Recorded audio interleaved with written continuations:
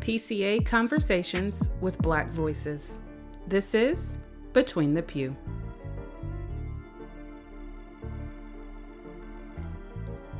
Between the Pew is brought to you by African American Ministries.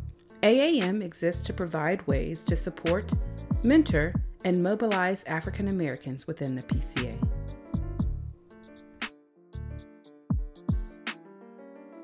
Hello and welcome back to another episode of Between the Pew. My name is Janelle Chavis and I am hosting today with the lovely Kelly Brown. What's good, Kelly? Hey, girl.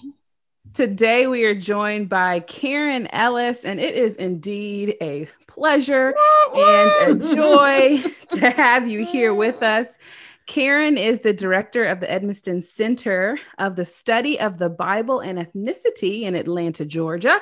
She also serves as the Robert Canada Fellow for World Christianity at Reformed Theological Seminary. And I know, Karen, you'll fill us in on your work in those capacities later. Can't wait to hear it. But for now, I just can't tell you how excited I am to sit down with you. I have admired you from afar. Oh, yeah. Yeah. And I consider it a privilege to chop it up with you today. You were recently actually on a podcast that my husband hosts, Africana Mana, and he, after the recording, he couldn't stop talking about what a great time he had interviewing you. So that, of course, made me even more excited to sit down with you. So welcome, Karen, to Between the Pew. How are you today? Oh, sisters, I'm so glad to be here with you. And I'm so glad you're doing this series. I mean, it gives people a real slice of, how diverse the diversity is. Yeah, you know what I'm saying? That's a good point. Mm-hmm. We come from so many different places and so many different backgrounds and experiences. And for some reason, the Lord has thrown us all in together. So here we all are. And I just love you both dearly. And I'm so glad to be here with you in this space. Yeah. Wow. Thank you so much. Between the Pew has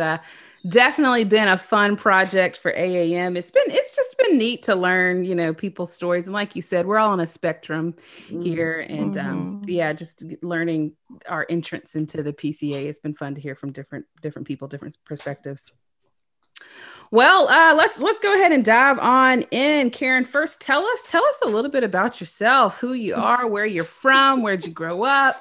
What's your favorite TV show? Oh my goodness. And I'm excited to hear this because I've been around you, Karen, but I've never really gotten a chance to know you. I know, Kelly. I feel like we rode in a van one time together after LDR, and it was like, hey, girl, hey. And we had this instant bond, and then it was like time to go and do something. Yes. And we never got to revisit it. Never got to revisit it. So this is a chance to start. We're going to finish later. Yes. And I'm looking forward to that, but this is a chance to start. Sounds good. Well, I grew up in Baltimore, Maryland.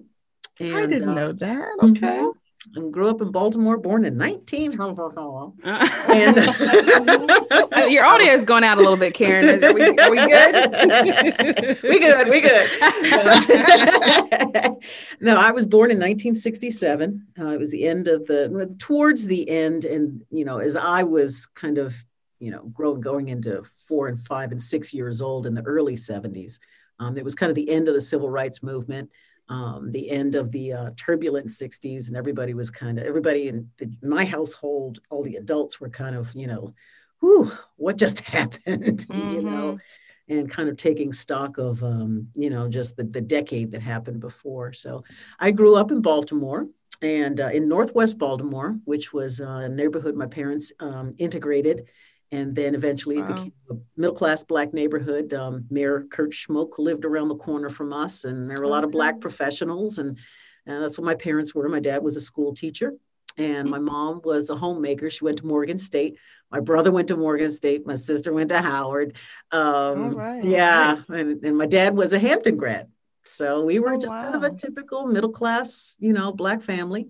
And I grew up in the PCUSA. Okay. My parents were charter members at a church in Walbrook Junction in Baltimore. And I ended up being that little girl with the pigtails, sitting behind the piano, playing what I used to call a Sadie piano, because it sounded like, only a woman named Sadie could make it sound good because it was so out of tune. So, so that piano that's always just found its way down there. Yeah. So I grew up playing the Sadie piano for Sunday school, and then I just kind of grew up at this Presbyterian church that was all Black. I think we were one of 5 African-American churches in the PCUSA. Right. And, it was a very socially active church. But I was not a Christian. I can tell you that for real. I was not a Christian, and I didn't become a Christian until I had actually left there. I was a church organist, and I wasn't a Christian. Okay. I was the choir director. Wow. And I wasn't a Christian. I started that was possible. I started a gospel choir. Yeah. And I did not know Jesus. You can look real good separated from the vine if you know all the right things to say and all the right things to do. And man. We were kind of a pillar of the community family, along with numerous others who were charter members of the church. And it was a great environment to grow up in. I mean, your title Between the Pews just evokes so many images for me. Like you always saying, oh, this is the conversation that happens between the pews, when the deacons are collecting, they're counting the money and, and I'm like, man, I can smell the chicken coming up from the fellow. Right, the fellowship hall, which is usually in the basement or in the back room somewhere. Yes, all those East Coast churches with the red doors and that kind of neo-Gothic style, they all had the same. They smelled like church. Yeah, you know what I'm saying? They smelled like church. Yeah. So, anyways, it was a wonderful place to grow up socially. There was a woman who taught me how to play the organ. She taught me how to do the feet. Because I was already playing the piano, so she's like, "You got to get the feet together." So this is a Hammond you're playing? No, it was one of those big pipe organs. Yeah, a big pipe organ. Yeah. Gotcha. Yeah, we did the gospel choir on the piano, not on the. I wish I had learned how to play the Hammond because I don't know those chords, but if I could, I would. Well, a pipe organ is no joke, I tell you. Yeah. Well, she taught me, and she was a Baltimore City school teacher as well. She just passed away recently, and she shared the gospel with me. She was one of the first. Wow. But I was highly resistant. And she was one of the first people who told me something that I would meet 5 other people before I actually realized I believed. They would all tell me the same thing from different places, and that's, the Lord has been after you since you were a little girl. Wow. That little girl playing that Sadie piano. Yeah. Wow. And so she taught me how to play the organ. She shared the gospel hard with me. Then there was another woman when I was in high school named Deborah Barrett. She was my social studies teacher, and I went to it was an all girls public high school. Really? I've never heard of such. It might be the only one in the whole United States. I don't know. Wow. But it was this woman was she now Miss Deborah Barrett. She's gone on to be with the Lord, and she met Jesus. Oh my gosh. That woman would come in on the first day of class and slap her Bible in a public school down on the corner of the desk. And she would say, I used to dance for Satan. I used to dance for the world. And now I dance for Jesus. And I was so bad in high school. You were bad? You mean like you were naughty? Oh, I was beyond naughty. I was truant. Oh man. Yes, I would get sent to the principal's office constantly. I got sent for fighting. I got sent for. I know you're about to spit out your drink, Kelly. I see you. Kelly. She has a drink in her hand. Put that down because this is getting good. I got sent. Yes, but Deborah Bear. So our school office at our high school was like a fishbowl. It was all glass, right? Which is a wall full of glass, and then the wall going down, cement wall going down to the ground. And so if you were in there for being bad, everybody knew.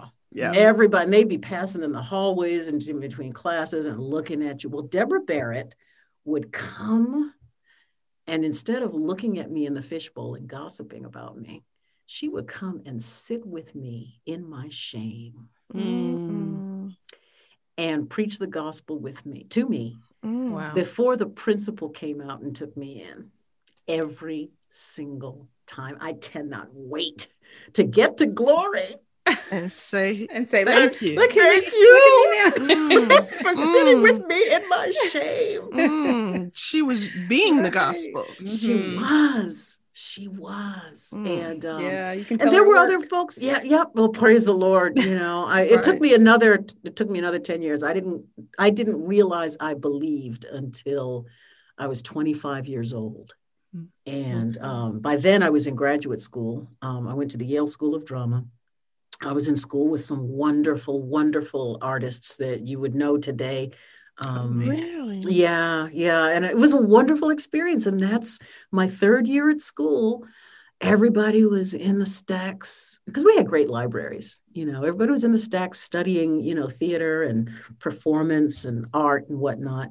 And I was in there studying. I'm like, who is this God? I thought he was one God of many names. You know what I mean? But that didn't make sense after a while. And so I just thought, what's he going to do? Like when the Mormons get there and the Buddhists show up and like, what's he going to, is he going to pull out, you know, the Egyptian Book of the Dead when you know what I mean? Yeah. How's he going to manage all How's this? he going to do that? Yeah. And so I started reading those books. I started reading the Egyptian Book of the Dead. I started reading like books on Zen Buddhism and Taoism and books on Yoruban religions and, you know, West African religions. And by the Holy Ghost. All right. Only by the Holy Ghost did he guide me to an Easter service in 1993, which probably feels to y'all like the Stone Ages, but in Easter service 1993, I went to a student-led service. Come on, student-led services on campus. That was it was so informal. It was at the African and African American Cultural Center. And that brother, I can still see that brother's face to this day. I don't know his name, but I can see his face with his big glasses and his gold tooth. Oh. And he said he gave that gospel and the penny dropped. And I climbed over people to take the altar call. And I went forward and everything changed after that. And I was like, I should probably stop smoking dope. Okay, I should probably stop doing this and doing that and doing this and doing that.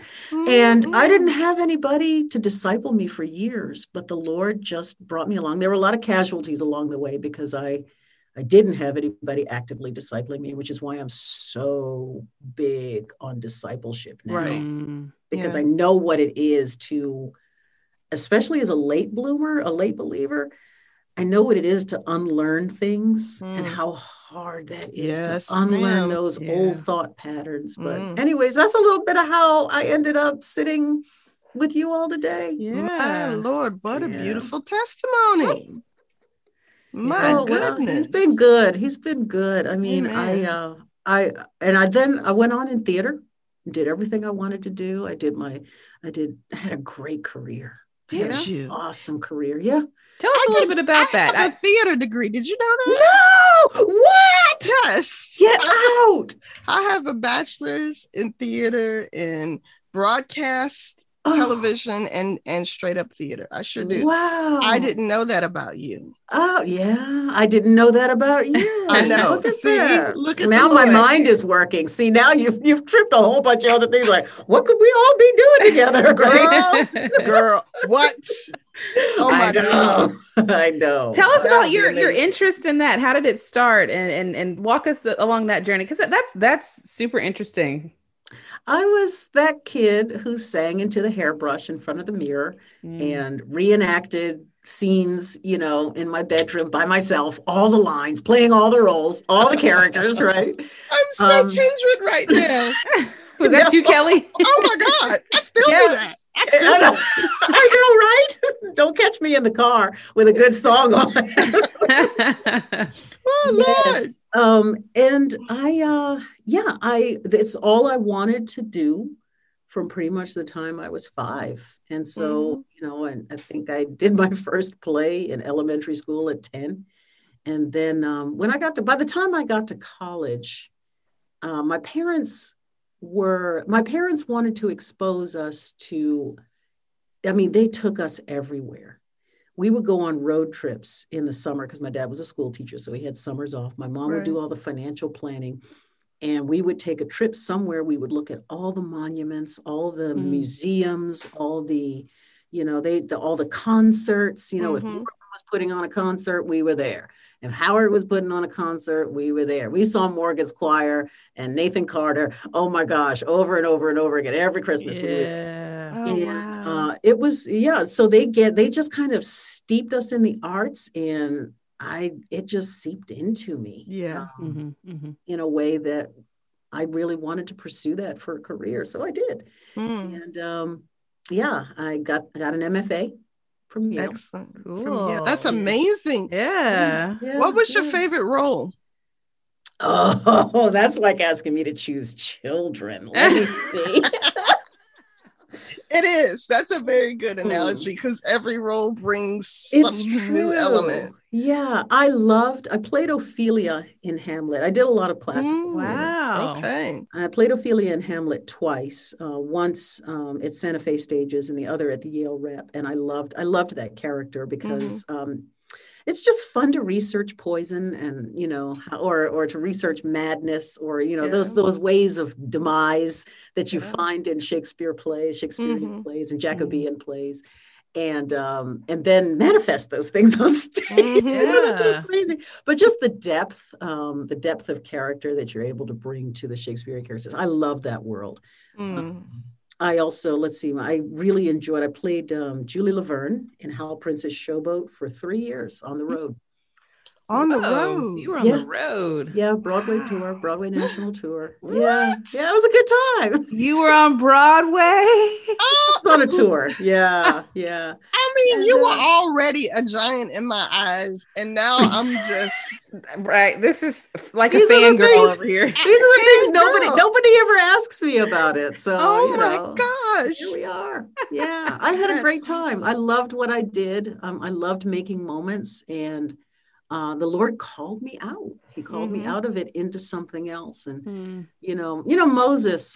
Moses never thought that he would be doing anything greater than being in, the big house, with Pharaoh and whatnot. And God's like, oh, people are going to remember your name and they're not going to remember Pharaoh's name, and I'm like, so I'm kind of thinking, what it looks like to walk away from something that you wanted, that you thought you wanted all your life, and it took a few years for it to be okay. But then I just kind of settled into a different kind of adventure with the Lord. And I just, at this point, it's almost 25, 30 years later, I wouldn't trade where he has me for anything. I love what I do. Amen. I love what I do so much. Yeah. Well, talk about what you do now.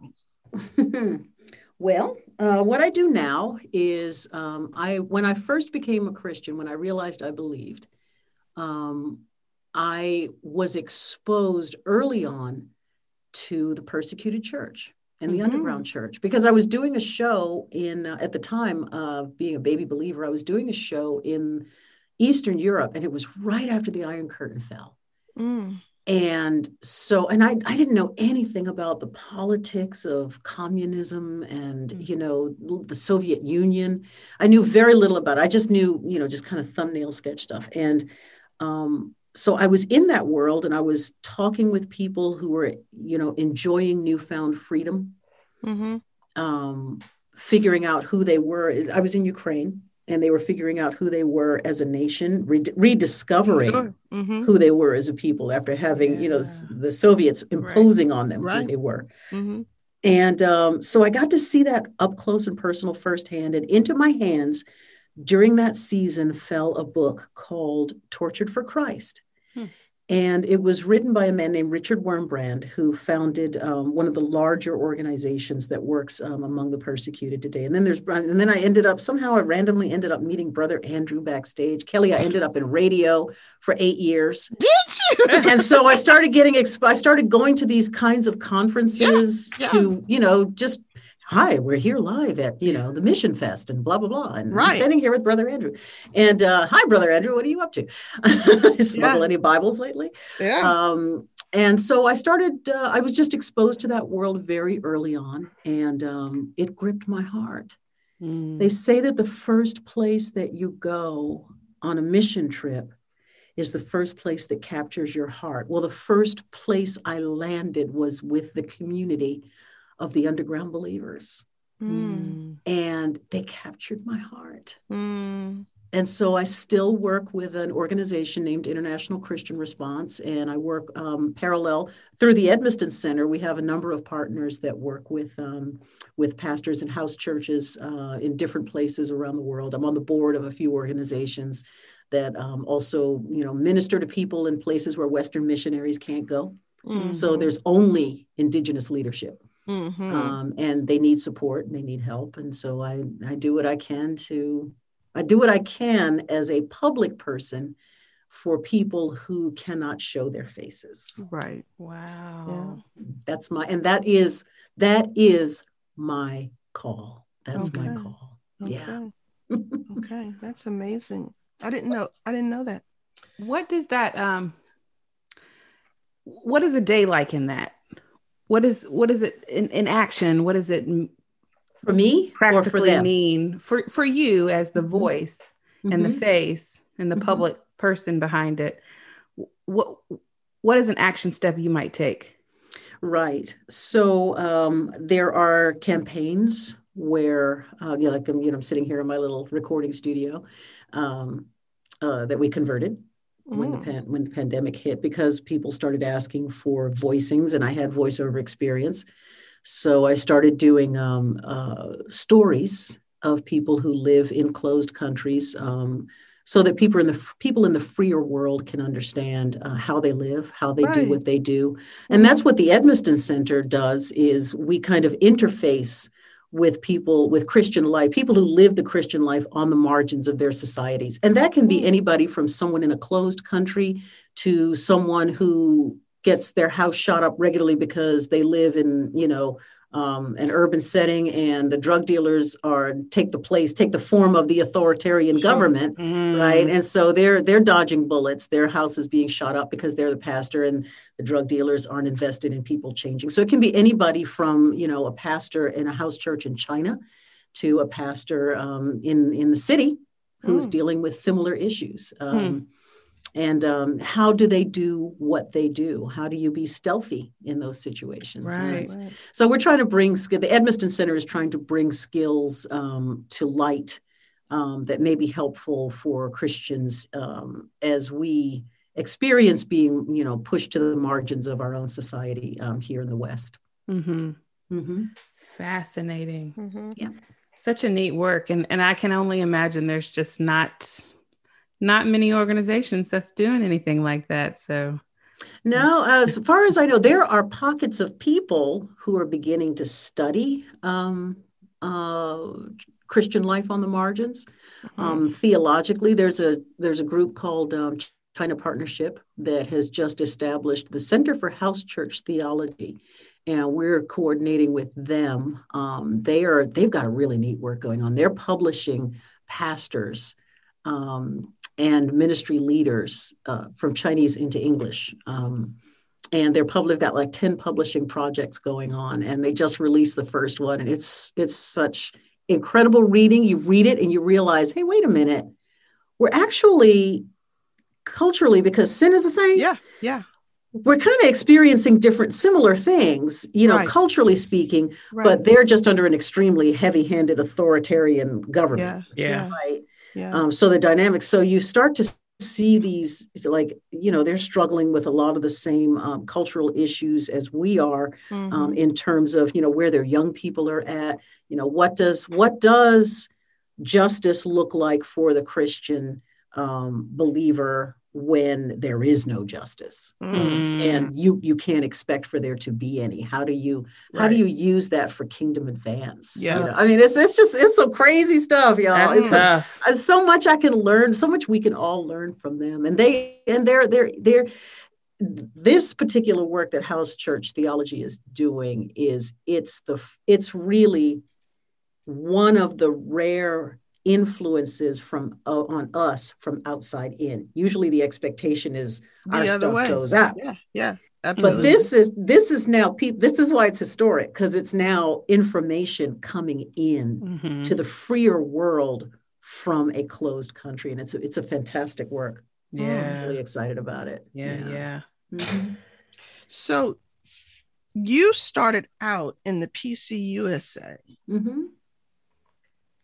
How, like when you mentioned that, my mind lit up. How did you end up in the PCA? Yes. And how did you reconcile, a lot from what I've been told, and friends that I know who are in the PCA that came out of the USA, a lot of them came from conservative churches, right? Mm-hmm. Some of them, I think nationally there were some other things that started going on, but the local churches sort of kept a lot of them a conservative perspective of the things that ended up creating the great divide between USA and PCA. But how did you reconcile theologically? How did you reconcile racially? And probably women's roles also, like, was that an issue for you? How did you? Yeah, girl. Yeah, those are all really good, loaded, heavy questions. I know. I'm sorry. Yeah. No, it's okay, because I've had 30 years to think about it. So I'm very careful when I talk about the church that I grew up in. I've learned to be very careful, because there were genuine believers. There were people who were preaching the gospel to me, and I believe they are a Bible believing congregation. They've been under a great pastorate. I had great pastors there. Some of them I don't remember because I was too young, but certainly when I got into my teens and then into my 20s, and then the people who guided us through my parents passing away, Reverend Ron Hankins, they're just they're Bible believing Christians. So for me, it wasn't so much about what the church's orientation was. It was more about what my orientation was. I was not a believer. And when I became a believer, I went on a very interesting doctrinal ecclesial journey. I've been a part of a lot of different movements. Okay. I think part of that is being exposed to the global church. Yeah. Also being in radio waves don't know doctrinal borders. They just go into people's houses. So I had to learn how to speak about the things of God in a way that, a Seventh-day Adventist who has radically different, understanding of a lot of things that, we would call covenantal. Right. I had to learn to speak to them with covenantal language. Gotcha. But I didn't land necessarily in the PCA denomination at first. I've been, broadly evangelical, and then Christian Missionary Alliance. And then I got involved with Foursquare Pentecostals for a minute. Okay. Is that right? And then I ended up in the Apostolic Church of Pentecost. Oh. Right. And then back to being broadly evangelical. Then I was with a church that merged with another church that was like a part of Calvary Chapel, and they merged with a Foursquare church, and that was a whole thing. And then out of that, I ended up in a PCA church. But honestly, I think what I'm about to say actually might be one of the more common experiences of the person in the pew, just the average Joe in the pew. Right. They don't really know from denomination. Oh, What I was responding to, I think, was kingdom-minded people of God. Sure. And the invisible church cuts across every denomination, right? Now, there is a certain point at which, you have to be able to define, heterodoxy and, heresy and whatnot, or for discipline purposes, somebody's ethics don't match their epistemology, right? It's like, well, you ain't doing what God said to do, so we got to kind of, deal with that. But, I was exposed to the invisible church by God's design, I think. Amen. Amen. So when I fell into the PCA, I was drawn by a group of people. I came in through the Western Canadian Presbytery. What? Yes. Western Canadian. The West, I mean, all the way on, if you're on the East Coast, that's all the way on the other side of the country, up north, right? So there was a church planter there who, once you're my pastor, you're always my pastor. So he still pastors me. He's become a prayer coach now. And his name was John Smad, and he was a church planter in Atlanta, which is weird that now I'm in Atlanta. Yeah, I know John. You know John? Mm-hmm. That's my friend. That's your friend. That's my friend. Listen, John stood by me. So he was cultivating a bunch of leaders. And I was one of them. I was one of his worship leaders. And I got in some immigration trouble. You got I did. I misfiled some paperwork. I was trying to immigrate into Canada. I misfiled some paperwork. And John stood with me. And I mean, it was a kind of a big deal. And I remember walking from the courthouse with him, and I said, man, I can't believe this. Like, this is so messed up. This whole situation is so messed up. And I messed it up by not doing what I was supposed to do. This was like 20 years ago. And he said, well, if you don't stand with your leaders when they mess up, how are they going to learn? And that was when I was like, I really like how these guys do church. I liked the community. It was a very multi-ethnic community. Because of its location, there were a lot of Chinese folks, a lot of Koreans, a lot of Japanese folks, handful of Africans, and some Canadians, And so I just liked the way they did church, and they happened to be PCA. And then I started to learn about covenantal theology. And then one day, John and there was another leader who had come from Westminster. They both asked me, had I ever considered going to seminary? Okay. And I was like, I don't have the right degree to jump into seminary, I don't think. I had a master's. That's a whole other story. An arts master. Right. I was like, So I said, well, why do you ask me that? And they said, well, we're just asking because we think there's, bless his heart. We think there are some things you can say that us middle-aged white men can't say. All right. There you go. And what year was that? What? Wow. Right. That was 2000, and that was probably 2004, 2005. Wow. And so I had a little change. Both my parents had passed away. I had a little change. They had left me. Tried to send one of my relatives to school. He didn't want to go. So I was like, well, I ain't getting married anytime soon. I mean, there was nobody on the horizon. So I was saving the money to get for a wedding, but that never happened. So, I mean, it didn't happen until later. When I got to seminary, I was like, I spent the money. The irony. Money's gone. Money's gone. Breaking the alabaster box, right? Yeah. So I got to Westminster, and literally coming from a communications and theater background, like some of those classes sounded like blah, blah, blah, blah. Aristotle, yes, blah, Lord. blah, blah, yes, blah, Lord. blah. Machen, blah, blah, blah. But what I realized was every advanced degree has its own lingo. It doesn't matter if you're in sociology or if you're in medicine, or law. Every advanced degree has its own lingo. So I had to learn the lingo. Yeah. And that's where the African and African American Student Fellowship came in. They had passed down incredible notes from a sister named Jocelyn Russell. She's the first African American female PhD to come out of Westminster. Okay. And y'all should have her on. She's a smart girl. Oh my gosh. She's also later married. Yeah, she just got married a couple of years ago, and she is whew, that woman's mind. I just want to crawl in there with a cup of tea and live in there one day. All right. Yeah, she's amazing. But anyways, she had taken these incredible notes, and so there were glossaries, and we just kept passing them to each other. I'll tell you, the African American community at Westminster, when I was there, was really a blessing. Somebody would get their disbursement for their student loan, and they'd be like, all right, y'all gather around.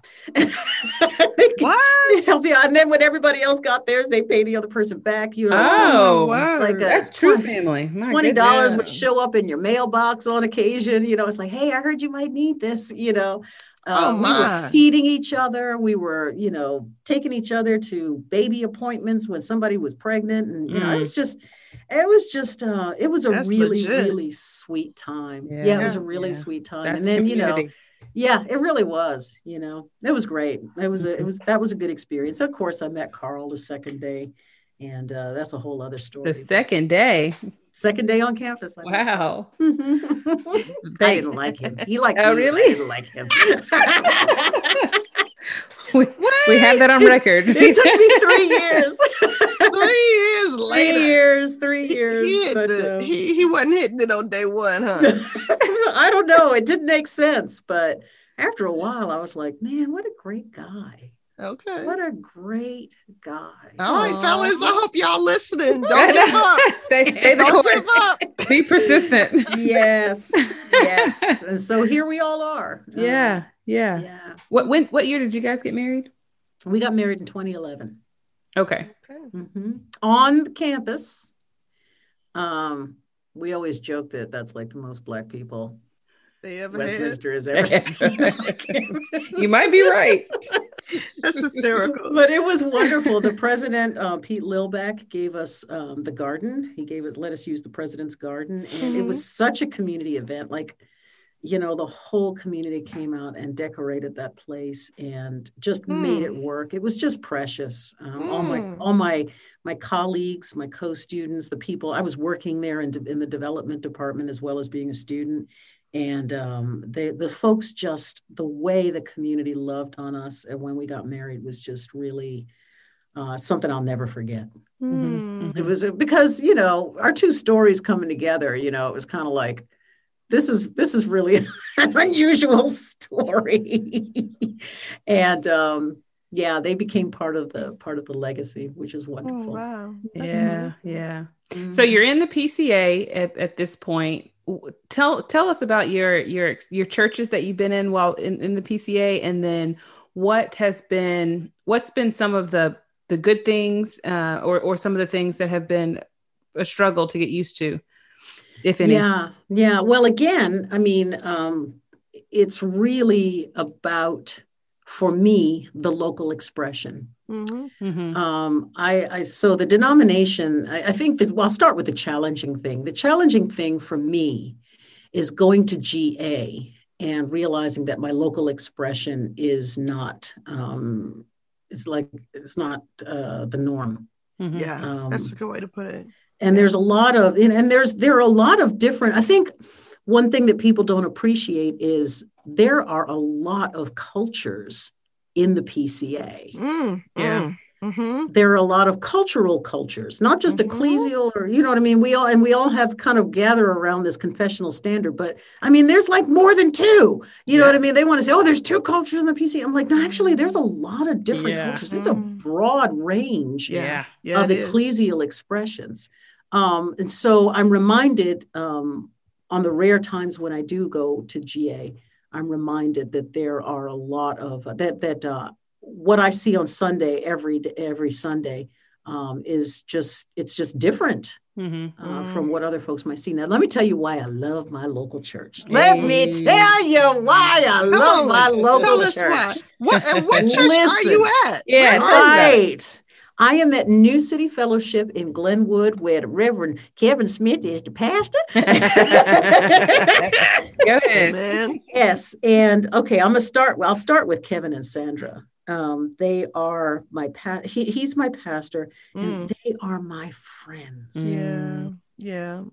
They are my friends. They have been there for us in some of the hardest times of the last 10 years. And that's what a huge part of it. I love my pastor's preaching. Amen. When he preaches, now let me tell you, y'all go to newcityfellowship.com. Make sure you go to Glenwood, the Glenwood campus. I think it's .com. If it's not .com, it's .org. If it takes you somewhere funny, try .org. Okay. But It's the Glenwood campus. You go and listen to the sermons that we have had in the last 2 years. It's not just him. Everybody who preaches at my church is able to give you Christ immanent and Christ transcendent. You will see him in glory, and you will feel him sitting next to you in the pew. Wow. And the focus that they have had on kingdom things, and the focus, the shift in focus that we've had towards kingdom prayer, which is different from domestic prayer, towards kingdom advance and kingdom prayer. Sometimes it feels like wet wood catching, but something is happening at my local congregation that's even better than what I experienced that made me want to be a part of it in the first place. Wow. I love my local congregation. It's not perfect, but I love it. And it happens to be attached to the PCA. Right. I feel at my local congregation, I feel so supported in the work that I do. They have made space. See, I tell people I represent 250 million people in the world. It's 3/4, 75% of the world lives with some measure of religious restriction, some lack of religious freedom. We are the 25% in the freer world. Yeah. So when somebody makes room for me in their church, on their platform, on committee, whatever, they're making room for 250 million people. I hear that. They have done that for me. I have hosted people whose identities need to be hidden, who cannot be named, on small platforms, on large platforms at my church. And people have turned out, and they have been so supportive of the call that's on my life. They have been supportive of me as a teacher. They have been supportive of me as a fairly Johnny come lately to the denomination, but they have just been such a support and an encouragement. And I'll tell you another reason I love my local congregation. We got a text group going. We call it the Diva group. Okay. All right, Divas. It is a group of older women ministering to younger women. And it is like every auntie, every mother, every daughter, every sister between the pews you have ever wanted in this text message. And it is my friend Gwen Green. I don't know if you'll know Gwen and Paul Green. He used to be the director of Hope for the Inner City. But Gwen she said just the other day in the text message, and I can say it because she said it to me and I claimed it as my own. It is a harbor for our hearts. It's a harbor for my heart. Amen. When my heart is hurting in a way that only these Black pearls will understand. This is the place I go. And so these are things that I've found in my local congregation. Then there's the mission committee.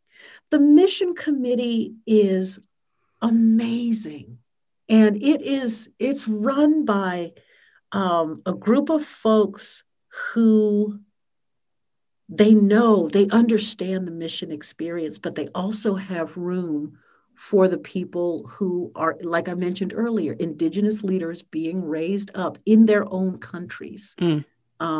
And that's just worth the price of gold for me. So those are just a few reasons I love my local congregation. Yeah, that's beautiful. That is so I mean, I just love it. I really do. And I feel like I'm sad to say that it's hard. It's hard today to find a local congregation where you can have all that affirmation. But I feel seen. I feel seen as a woman who has a seminary degree. Yeah. I feel seen as a sister in Christ. I feel seen as a person who represents missions. I feel seen as a representative of the underground church. I feel seen by my white brothers and sisters. I feel seen by the Black brothers and sisters. It's just, for me, it's just a really healthy place right now. Yeah. Mm. Yeah. Mhm. That's so good. And we're That's getting so good. fed good. We're getting fed really And good. that And matters. that's the difference. Mhm. That's Yep. the difference right Mhm. there. I'm Now, telling you I know you have a calling for discipleship and speaking into the lives of young women. What kind of advice would you give a young Black woman who finds herself in a PCA space that may not be in a context like you currently are in? you. Mhm. Ooh, What would you that's say good, to them? Janelle. That's good. Mhm.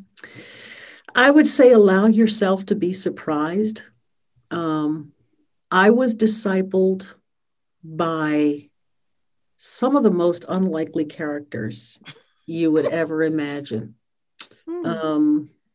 And one was, oh my gosh, one has gone to be with the Lord. I wrestle with the fact, I wrestle with wanting to say she went too early, but she went in the Lord's time, and I know she's in his presence. Her name was Grace, and she was a tough former lesbian from Philly, from West Philly. From West? No, I'm sorry. She was Philadelphia. from Brooklyn. Okay. And she moved to West Philly. And I met her when I was there in seminary. And she was just amazing, just so practical. Her sexuality was not the only thing about her. This was a woman who restructured Fortune 500 companies, wrote books. I mean, and she taught me so much about the character of God and sacrifice to follow him. Wow. And I will never forget. She taught me so much about biblical wisdom that I'm still just trying to work it out. Wow. She's the one. I don't know if you heard my message. I did a message recently on James chapters 1 and 2, and I was talking about say ought to match do. What we say we believe about God should match how we obey God. What God reveals. And I got that expression from her. Wow. Say ought to match do. If you say don't match do, something's wrong. Something's wrong with your ethics. Oh, man. Say ought to match do. She taught me so many wonderful things. Then there was another lady. She was a delightful surprise just to be discipled. She discipled a lot of people. And I was honored to be one of those that she took under her wing and was my friend. Yeah, beautiful chocolate brown sister with she was a silver fox. And just no nonsense too. You know, you'd ask her hard questions. She'd be like, what does the Bible say? You know what I mean? It's like, no, that's right. She was kind of tough. So I was like, okay, the Bible says that. I'm not going to question. There was another woman who was a delightful surprise to me. And she was a woman who, she and her husband married late. Seems to be a pattern in my life. They married late, and he's passed on now, but they were extremely British. They were, just delightfully so. They're quite British, aren't they? Softly spoken. Quite British. She was a very strong person. She's quite strong. Yes, and she actually ran a psych ward. She actually got saved on the mission field. Let that sink in. Wow. She was a missionary, and she realized she wasn't saved. Oh my goodness. Right. And she's like, oh my gosh, I better get right. And so she got right. They got together. And I mean, this is a couple that was shot at by Idi Amin's army. Wow. They were Bible smugglers behind the Iron Curtain. I mean, they just had this incredible life. And she's still doing like radio broadcasts. She's in her 90s now, and he's gone with the Lord. But they were a delightful surprise to me. Okay. And they taught me so much. They taught me a lot of wisdom about the word, but they taught me a way of looking at the word, of looking at just the tiny little details that I delight in still to this day. If I had been looking for someone that if in both of those cases, if I had been looking to be discipled by someone who was my image of who I thought I should have been discipled by, I would have missed them. It's just like my husband, right? I was looking for somebody close to my age, a couple years older, local, we'd be in the same city. I mean, here's this man 20 years older than me, living in a completely different city. I was overlooking him for 3 years because he wasn't the image of what I thought. Didn't fit in. But the Lord knew. The Lord knew, and I would have missed him.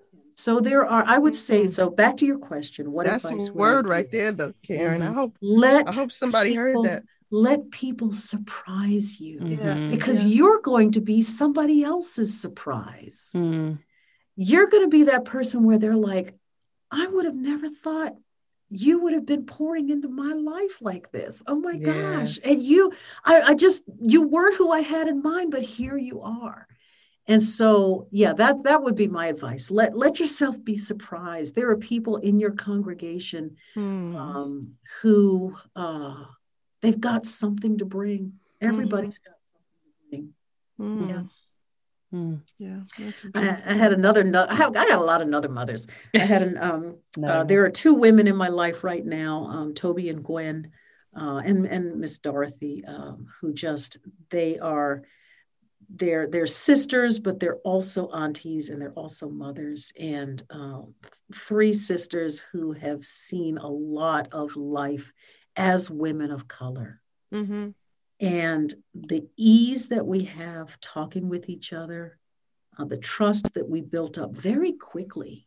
I wouldn't trade that for anything. I would say that's one of my more delightful right now, peer relationships, peer discipleship relationships. We're sharpening each other, right? It's not so much, one of them is more of a discipleship relationship, but we're sharpening iron. And they surprise me.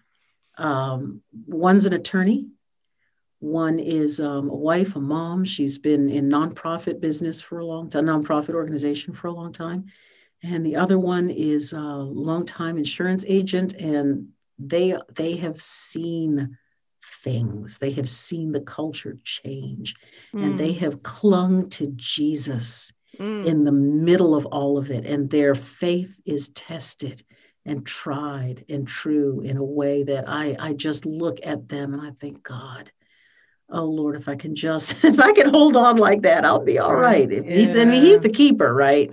Amen. So he's the one who keeps us, but he keeps us by showing us people who've walked our path before. So let people surprise you. Let them delight you and surprise you. That's good. That's good. I received that. Well, we're getting close to the end of our time, but I'm just curious, you're in this awesome context in your local church. What makes you stay? If you found yourself in another context, would it be just as easy for you to stick around the PCA, or is it a local context thing that just happens to be a PCA church?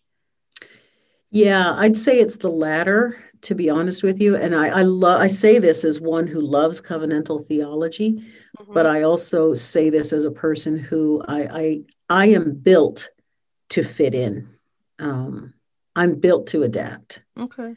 And I know that about myself. And that's what makes it easy for me to cross borders, cross national borders, cross cultural borders. And that's a gift that God has given me for the work that I do. If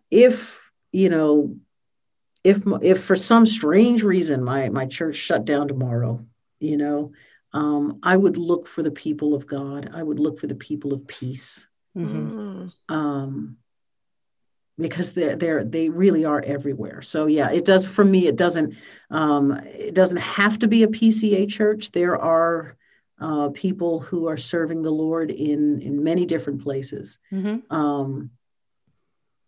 Although I do know some other PCA churches that I would love to be a part of. I don't know all the, there's like, how many? I was like hundreds of them in the PCA. I don't even know. There are 3,000 PCA churches. That's a lot of churches. That's a lot of churches. Wow, a lot of churches. But we're one of the smaller denominations. So. I know, right? I would. Would I look for? What would I look for if this is a good test. That's a what good would I question. Look for if I were going to another country? Yes. What would I look for? Right. So I would look for people who teach the Bible. Yeah. People who teach the word of God. Mm-hmm. There are people teaching the word of God that are actually covenantal. Mm-hmm. They don't know it. Yep. I was covenantal, and I didn't. And when I was a dispensationalist, I was covenantal. I believed in a sovereign God. Same. I just needed some fine tuning and tweaking on understanding how the covenants unfold. Mm-hmm. So yeah, for me, my answer for that is I tend to look for the people of peace, for the people of the kingdom. Amen. Mm-hmm.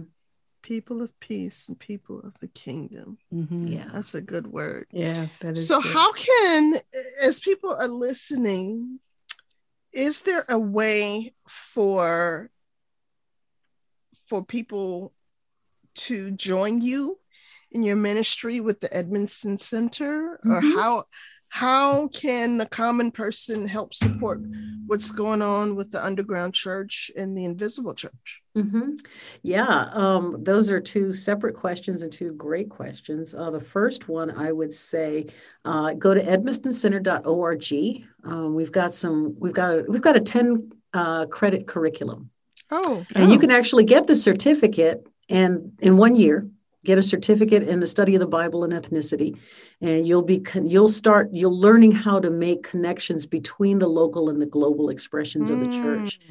And you'll be learning from people all over the world, and me and my husband. And we're getting started. We've got the 10-hour curriculum there for you. And all those credits, if you decide to roll over into another degree, all those credits apply. So they're actually a part of the larger curriculum. Yeah. And this is RTS. You're talking about Reformed Theological Seminary. Correct. With campuses all over the southeastern seaboard. That's right. And you guys are specifically at the Atlanta location. Correct. That's right. And, we'll be teaching a course on theology and mission of prayer. It's the doorway to the whole curriculum, really. Kind of reorienting revival movements and reorienting our thoughts around kingdom advance and what it actually means to develop habits of prayer. So our pillars are prayer, discipleship, wisdom, stealth. That's the sexy one. Stealth. Yes. Wow. Stealth Christianity. Wow. And the fifth one is transformation and transformative Christianity. What kind of Christianity are people preaching that they're ready to lay down their lives for it? It's a very different gospel than the one we hear preached commercially. Here in the freer world. American gospel is something different. Yeah, it really is. And so we're exploring all those questions. You can join us. So go to edmistoncenter.org for that. And in terms of partnering with the underground church, I work alongside, I've been contracting with this group for 20 years. And it's called International Christian Response. And our hallmark is we're in the places where Western missionaries can't go. We're in 42 different countries. Wow. And we support church planters, education initiatives. We provide legal aid. We provide funding for families where the breadwinner has been martyred. And so, we do a lot. So you can go to christianresponse.org and take a look at the work that we do there. That's good. Thank you for sharing that with us and providing a way for listeners to follow you. You're a little bit Forrest Gump, Karen. I am. You've done everything. The more you talk, I'm like, wait, girl. What? All right. We go from actress to radio personality to Broadway tour. I know. Seminary student. I was, at one point in my life, I was like, okay, God, I think it was right about when I graduated seminary. For a long time, I felt like the Lord was, putting cards in my hand to play a certain game. And I was like, okay, this is a good hand. We're going to play a good game. Okay, God. And then it was like, like an Old May card showed up and a Uno card and a poker chip.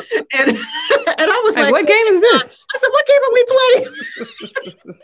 He's like, trust me, you're going to need all of this where you're going. I said, okay, I'm going to trust you, Lord. You made me snort. I hope you can edit that out. That's staying in. hysterical. No, wow. Keep all snorts. Oh my gosh. But isn't that like the Lord? It's like, It what is. are we doing? What are It you is. doing? I am the unlikely theologian. I really am. That's what I call Mm. myself. I am the Yeah. unlikely theologian. Yeah. And I don't know why, but here I am. I just want to Yeah. be found faithful. So Amen. thanks Well, for giving me a I need chance somebody share. to disciple me, so I may be hitting you up. Let's talk. Well, After look, the show. I better hurry up. Let me hurry up. Put my dibs in first. I don't know what your availability is like, but we're gonna have to talk. Let's talk. Let's talk. Well, thank you Amen. again, Karen, for taking some time to chat with us today. You have been an encouragement to us. You've motivated. Breath of fresh air. Breath of fresh air. You have challenged us by your words, and it's clear that God is doing something neat in your life, and He has equipped you with all the old maid Uno Skip-Bo cards to do so. So thank you so much. Thank you, Kelly, for sitting alongside your Oh girl. man. I love you, ladies. Love you too. Thank you, Karen, so much. Yes. So very much. And thank you to our listeners. Between the Pew is brought to you by African American Ministries. To follow AAM, be sure to visit our website at aampca.org and follow us on social media at AAMPCA. See y'all next week.